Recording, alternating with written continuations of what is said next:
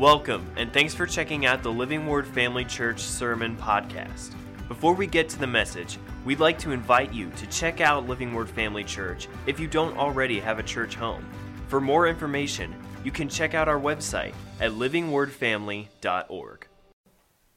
Good morning, everybody. Good morning, Living Word Family Church. I hope we're all tuning in together. Hope you enjoyed the time of praise and worship. I sure am glad to have our band back together doing this for us. Thank you, band. Here we are, week, 57 of the shelter-in-place order. Sure seems like it's been going on a long time. Can't wait to get back together. Meanwhile, thanks again for tuning in. Thank you also if you're tuning in and you're not a part of Living Word Family Church. Good to have you with us for this service, whenever it is you're tuning in. If you've got a church, stay faithful, stay supportive to that church. If you're looking for one, I believe you found it. If you're in driving distance, we'd love to see you when the doors are open again. Let's begin with a word of prayer and get into the word this morning. Heavenly Father, thank you so much for your word, and thank you again for the tools you've given us, the talent you've placed in the body to continue to share the word in this way, to share worship in this way, and to continue to connect in this way. We just pray, Lord, that you are in this service, that you are in our homes, just as you are in our hearts, that you speak to us, and that you speak through me, that you would anoint my lips this morning to speak your word clearly, accurately, boldly, and effectively. In Jesus' name, amen. Also, don't forget, it's Communion Sunday, so I hope you have your crackers and juice or whatever you're going to use for the communion elements handy, because we will flow into that right at the end of the sermon. If you need to put it on pause really quick to go get those, that's fine. But you don't want to miss a word of this. I heard a quote. I was watching a short documentary the other day. I think some of you have seen it too. I'm not going to refer to it because I'm just not ready to comment on it. Doesn't matter. What struck me was the lady who was the feature on this documentary was sharing some things that she felt are among other things, the wrong approach to how we're handling this coronavirus epidemic. And she said toward the end that her goal was to teach doctors and others what she knew so that they could, quote, restore faith in the promise of medicine, unquote. Now I get what she's saying. We sometimes use the phrase shows promise when somebody is undertaking certain activities. Hobbies, studies, sports. I have a friend who lives in what they call an intentional community, what used to be known as a commune.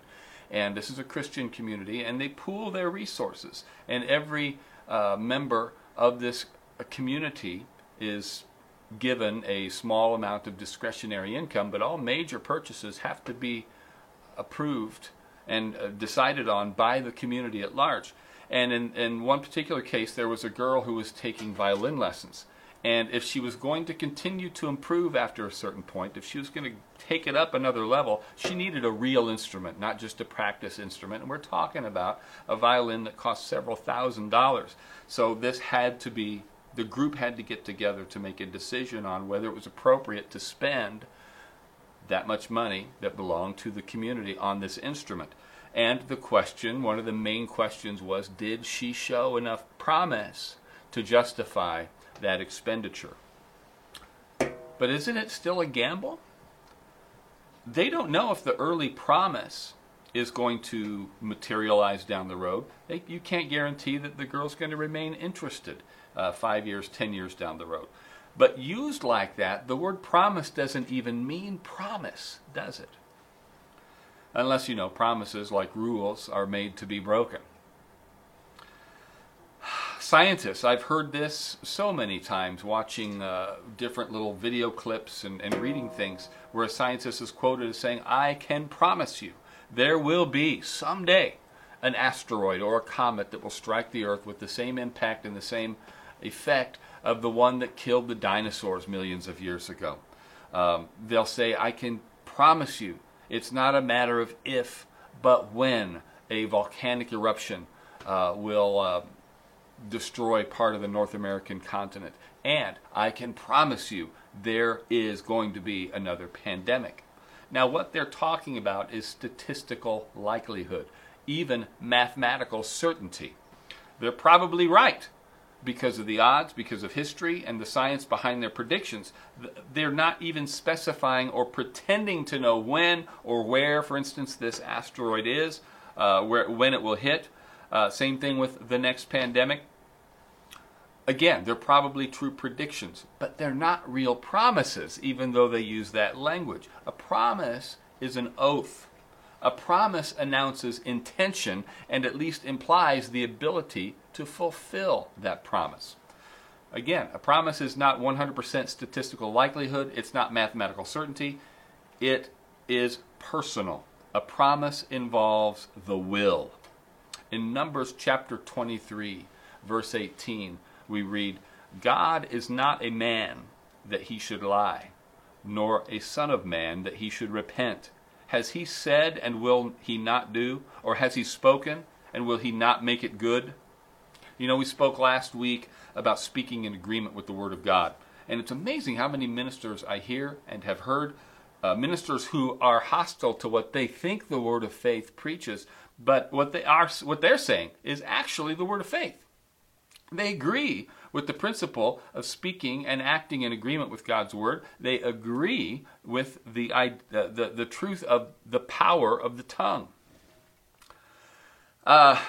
Sometimes it seems like we're only disagreeing on what we believe God has indeed promised. And those are some things that we are going to look at in the near future in some detail, but not today. There's a couple of other basic principles I want to nail down first. And again, we cannot please God without faith. We are called to live by faith, but true faith, biblically speaking, is always built on the Word of God. Faith begins where the will of God is known. How many times have you heard that? Now, I believe God can make his will known for you personally, to you specifically. For instance, you will not find a verse in the Bible telling you to take a particular job. You will not find a verse in the Bible that you can quote that is telling you at this time to go to Bible school, to marry a certain person, but God will lead you to the right choices with right desires. He'll lead you by those desires. He will lead you with prophecy. He can lead you with dreams and visions, and certainly with wise counsel. But none of these things, if they are of God, will ever contradict the written Word of God. I've actually known people who have heard from God that they are supposed to divorce their spouse and marry somebody else. There are extreme examples of people who would claim that they heard God speak to them and tell them to murder their family.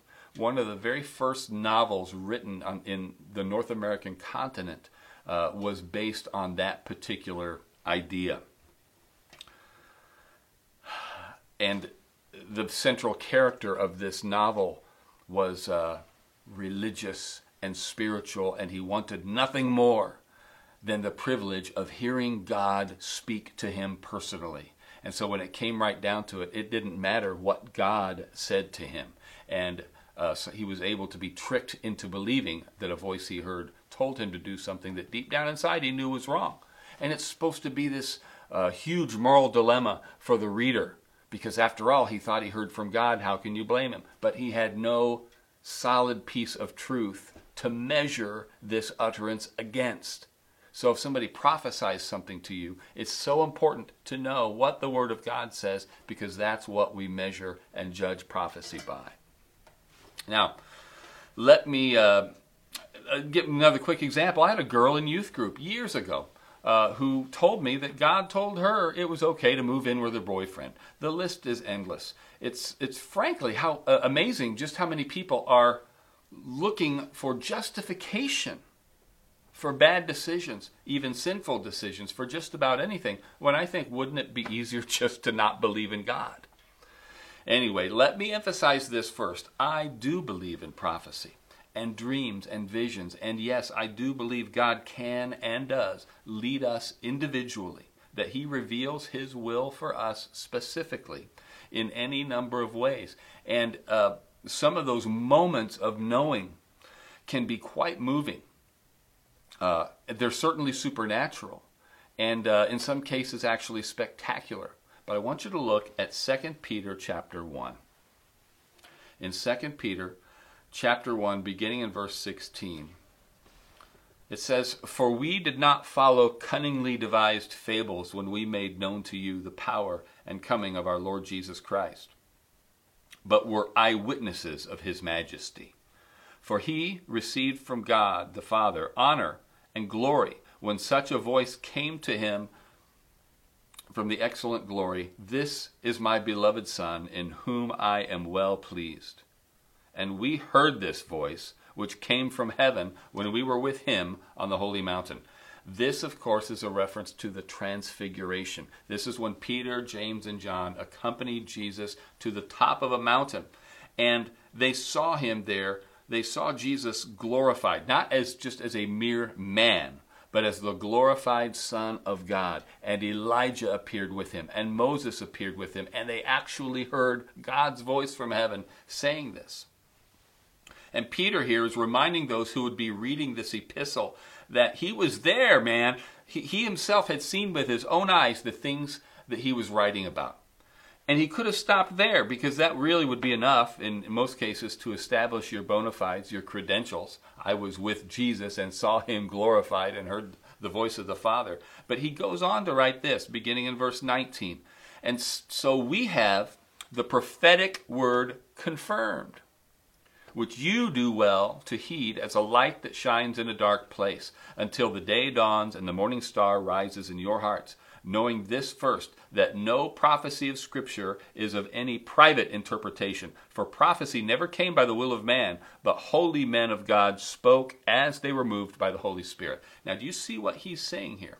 It's an important combination of two closely related ideas. One is that the experience of witnessing the transfiguration served to confirm for Peter what was written in the Scriptures.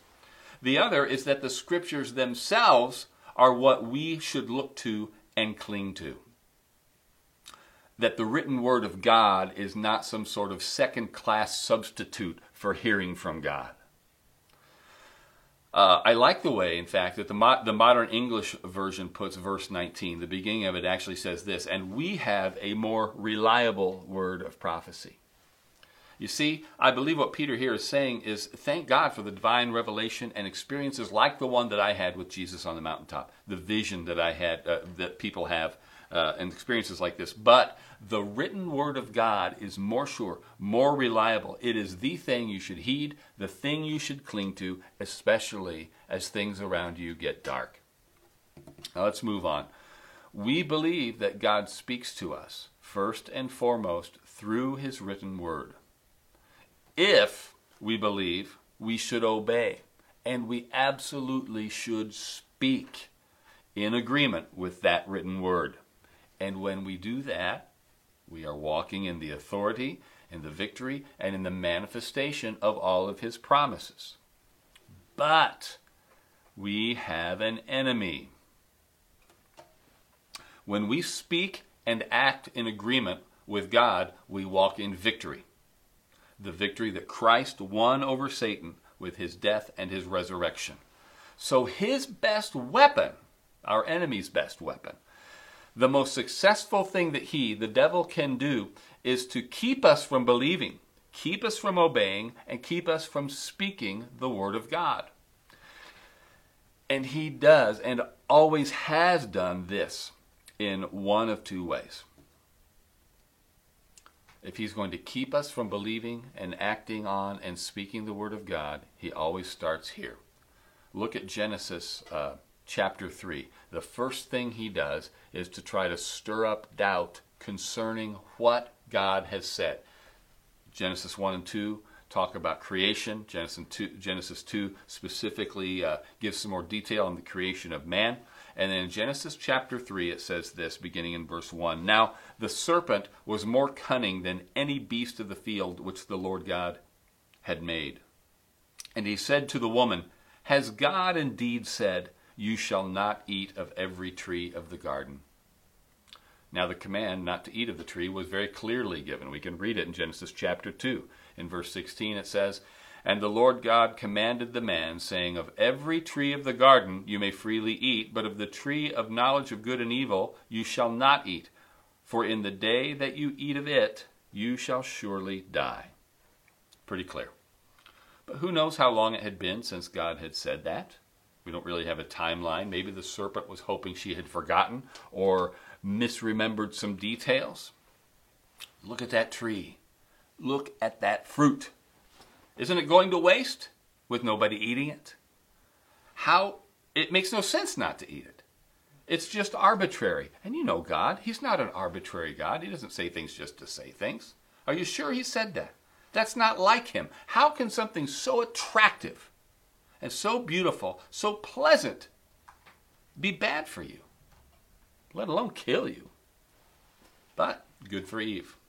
She replied, in verse 2, Genesis chapter 3, "And the woman said to the serpent, We may eat of the fruit of the trees of the garden, but of the fruit of the tree which is in the midst of the garden, God has said, You shall not eat it, nor shall you touch it, lest you die." Okay, so he failed to convince her that God didn't say that. So he moves to his next tactic. If he can't shake you concerning what God has said, he will try to shake you concerning God's character. Verse 4, "Then the serpent said to the woman, You surely will not die.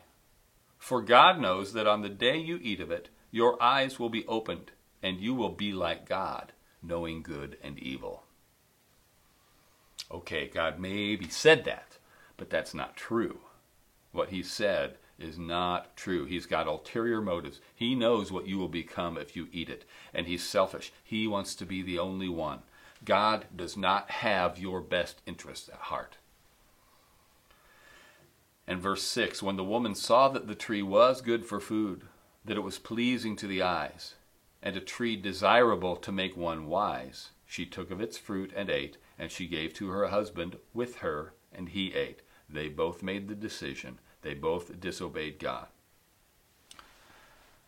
When she saw that the tree... Look at 1 John chapter 2. In verse 15 it says this, beginning in verse 15, "Do not love the world or the things in the world. If anyone loves the world, the love of the Father is not in him. For all that is in the world, the lust of the flesh, the lust of the eyes, and the pride of life, is not of the Father, but is of the world." She saw that the tree was good for food, lust of the flesh, that it was pleasing to the eyes, lust of the eyes, desirable to make one wise, pride of life. Same devil, same scheme, same temptations. And she fell for it. He fell for it too. They knew the word, but somehow doubted the character of the one who spoke it. I don't know how that's possible, but they believed the lie. Our faith is not merely in God's word, but in God's character, which is revealed in His word and confirmed through our experiences with Him. Another scripture, Hebrews chapter 11, beginning in verse 11. And this is the hall of faith, where we see example after example of great Old Testament men and women of faith. And it says in verse 11 of Hebrews chapter 11, "By faith Sarah herself also received strength to conceive seed, and she bore a child when she was past the age, because she judged him faithful who had promised." The promise, of course, was made to Abraham and Sarah in their old age, that they would have a son. And that promise was almost unbelievable in and of itself. So how did she believe? Because she eventually talked herself into believing the promise was believable? No, because God was believable. She didn't judge the promise, she judged God, and therefore could receive the promise. In Romans chapter 4, speaking of the same promise, in Romans chapter 4, beginning in verse 19, we read this of Abraham, "And not being weak in faith, he did not consider his own body already dead, since he was about 100 years old, and the deadness of Sarah's womb. He did not waver at the promise of God through unbelief, but was strengthened in faith, giving glory to God, and being fully convinced that what he had promised, he was also able to perform, and therefore it was accounted to him for righteousness. Now, I want to take a minute here. I generally read out of the New King James Version. I won't go into all the reasons right now, but when I'm preparing, I often cross-reference different translations for clarity.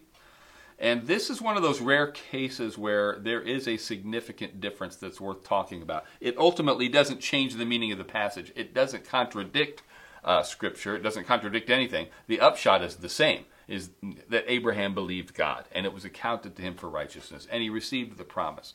But a better translation of this passage is the New American Standard Bible, which reads this way. Without becoming weak in faith, he contemplated his own body, now as good as dead, since he was about 100 years old, and the deadness of Sarah's womb. Yet, with respect to the promise of God, he did not waver in unbelief, but grew strong in faith, giving glory to God and being fully assured that what God had promised, he was also able to perform. You see, the difference, the only difference, but it's an important one, and I'll tell you why in a second, is that in one case, he did not consider his own body, nor the deadness of Sarah's womb. He didn't consider his age, the biological odds.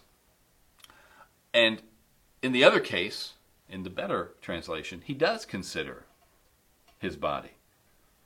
He considers the circumstances. Why is this important? Especially since the outcome is the same, no matter how it reads in the translations. It's important because I've heard teachings, and many of you have too, saying that if you so much as consider the circumstances, then you are not in faith. Look, God gave you your senses, and he gave you sense. You consider circumstances, and I do too every day. I was looking at the weather report for this weekend, and I decided, based on those circumstances, that I was not going to put out my tomato plants because of the frost warning. The difference is, if God told me, and I was convinced it was God speaking to me, to go ahead and plant tomatoes this weekend, I'd either have to ignore those circumstances or at least weigh them against God's promise. This is what Abraham did. Abraham was a wise man. He was a smart man. And he heard the promise and he weighed it against his circumstances. I'm an old man.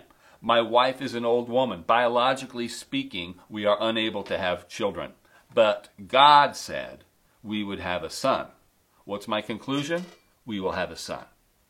Because it's God who said it, not because the promise makes a lot of sense. Here's an important takeaway from this, because guilt, the devil will use this.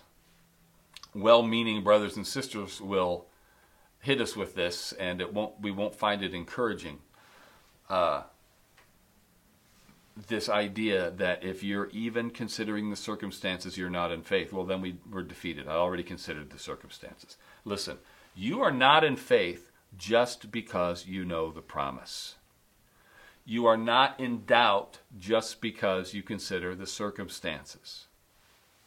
And the promise will not always contradict the circumstances. Sometimes the promise makes sense. But when a promise from God contradicts the circumstances you are in, you have a choice. And you are in doubt when you remain loyal to your conclusion about the circumstances, in defiance of the promise. When you know God's character, you judge him faithful. And then, knowing God like that, you cling to the promise. And you speak in agreement with that promise. And you step over that threshold into the realm of faith. That's where we please God. That's where we live. Living Word family, listen to me. If you haven't figured it out by now, you will have. As long as we are in these bodies and on this earth, an endless supply of opportunities to doubt the Word of God. Circumstances will arise that are contrary to his promises. And they will hammer you with doubt. They will try to hammer you with doubt. And there is so much information to absorb. and sort through daily with just this COVID-19 mess. We can't possibly consistently make good choices based only on our senses and our sense. There's too much information, too much conflicting information to sift through. So you know what? We are in a time, perhaps, certainly, like no other time in our lives, where we have to trust God.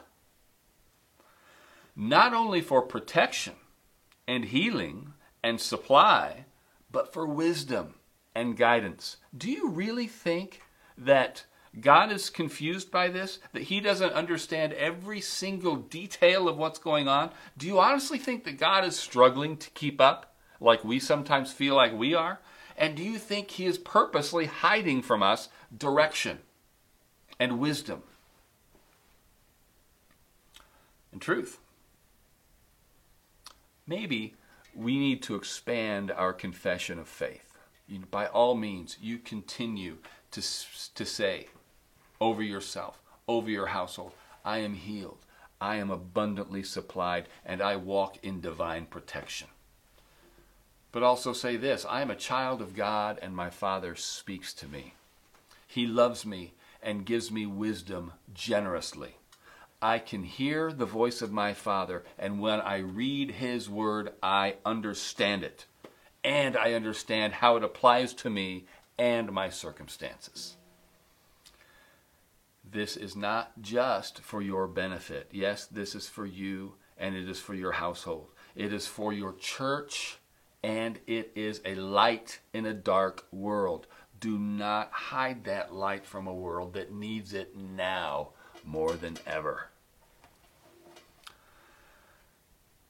It's a secure feeling to know the character of God, because as you read his word, you see the promises he gives us are good promises.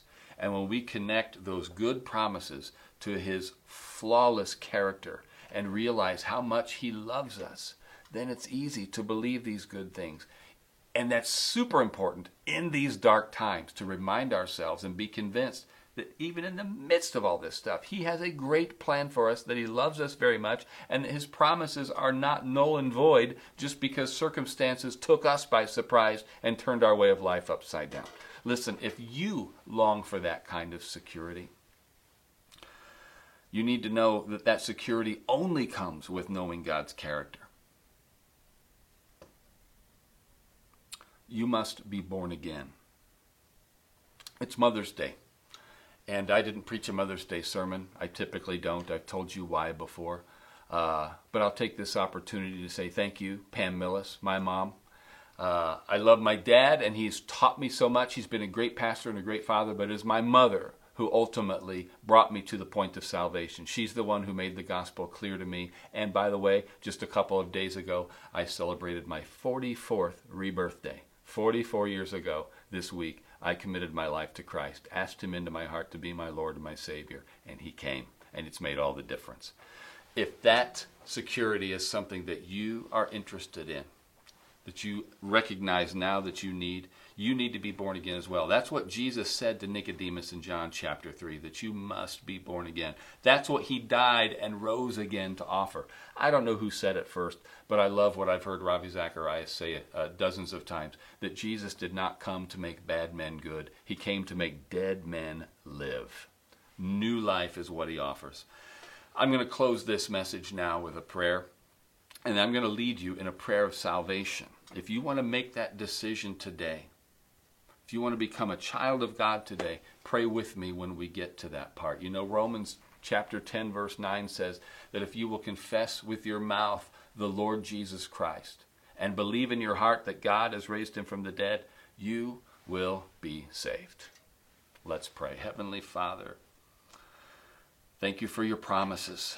Thank you for the word, and thank you, Lord, that not only do we read your promises in your word, we learn and come in face to face with your character in the word. And we thank you for the living Holy Spirit, God the Holy Spirit, indwelling us and revealing you to us, revealing Jesus to us day by day, becoming more and more alive and real to us.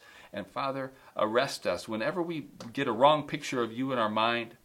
correct us, Lord, and remind us just how much you love us, just how good your promises and plans for us are, and help us to trust you more, and forgive us when we have trusted you less.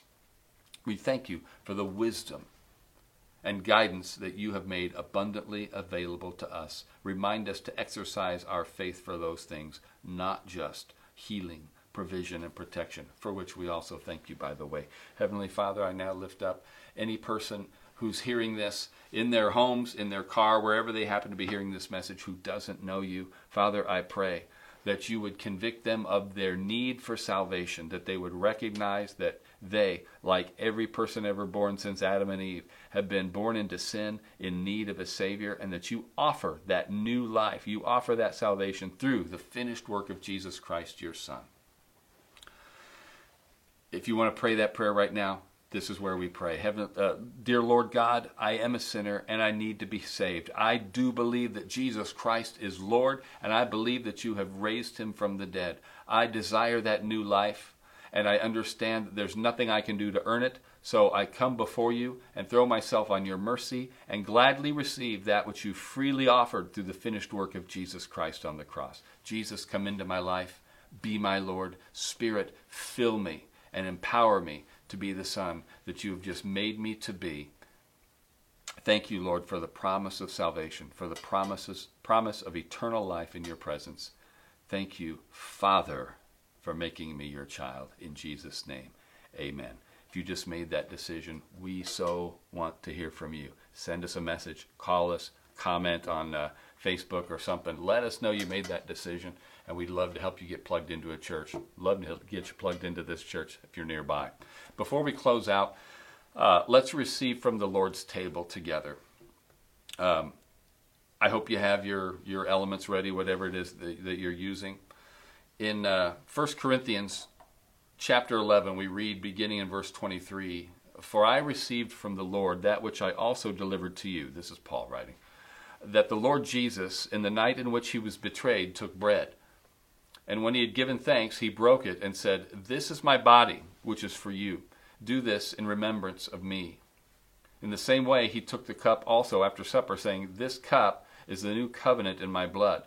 Do this as often as you drink it in remembrance of me. For as often as you eat this bread and drink the cup, you proclaim the Lord's death until he comes.'"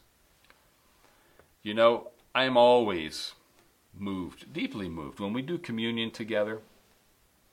You know, our gathering, our assembly, which we haven't done in a while, that assembly itself is one of the holiest things that we do.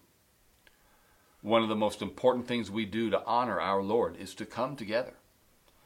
But in that gathering, perhaps the most sacred thing that we do, that we observe, is this ordinance given to us by Jesus himself, given to us to remember his body, a human body, a real body that suffered tremendous pain and brokenness so that we could be made whole, so that we could be healed, and so that we could appreciate that we, in fact, are the body of Christ. And to remember his blood, his sinless blood that was poured out to cleanse us from sin, that was presented as a sin offering to a holy God, who now, because of that blood, sees us as holy. When we realize that God sees us as righteous, it absolutely establishes us in faith. He's not holding anything against us. Everything that he had against us was dealt with at the cross. This moment is a wonderful opportunity to remember that. And I thank God for the opportunity to share it with you simultaneously, even if we can't be physically together. Listen, if you're a believer and you're not a part of Living Word Family Church, we invite you to join us in this, even if you just became a believer a few minutes ago. With that prayer we prayed. Let's take the bread. Lord God, thank you for the broken body of Jesus Christ. Thank you for the wholeness that we enjoy today in our physical bodies and in our corporate body as an expression of your body, that you were broken so that we could be made whole. Let us remember, Lord, that you came into a body like ours and suffered a very physical death as our substitute. Father, I pray that every one of us receives the healing that you've made available to us through that brokenness, as we thank you for this bread in Jesus' name.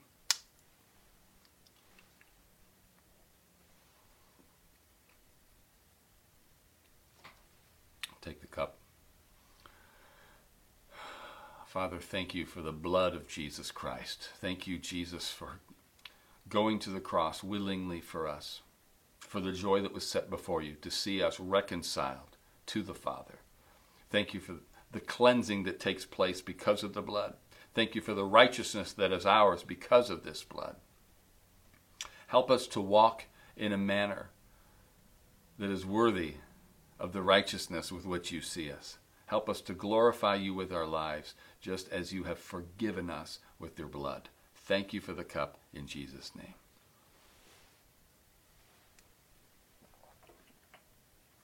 Praise the Lord. Hope you have a great day. I'm praying for you. I miss you like crazy, Living Word. Can't wait to see you again. Keep the notes coming. Keep the emails and the comments coming. Keep the home fires burning. Stay in touch with me. Stay in touch with one another. You are a blessing, and you are blessed. God continue to bless you and your family, and we will see you soon. Thanks for listening. We hope that this message encouraged and equipped you in your walk with Christ. Make sure to follow us on Facebook or Instagram to stay updated with what's going on at Living Word Family Church. Have a great day.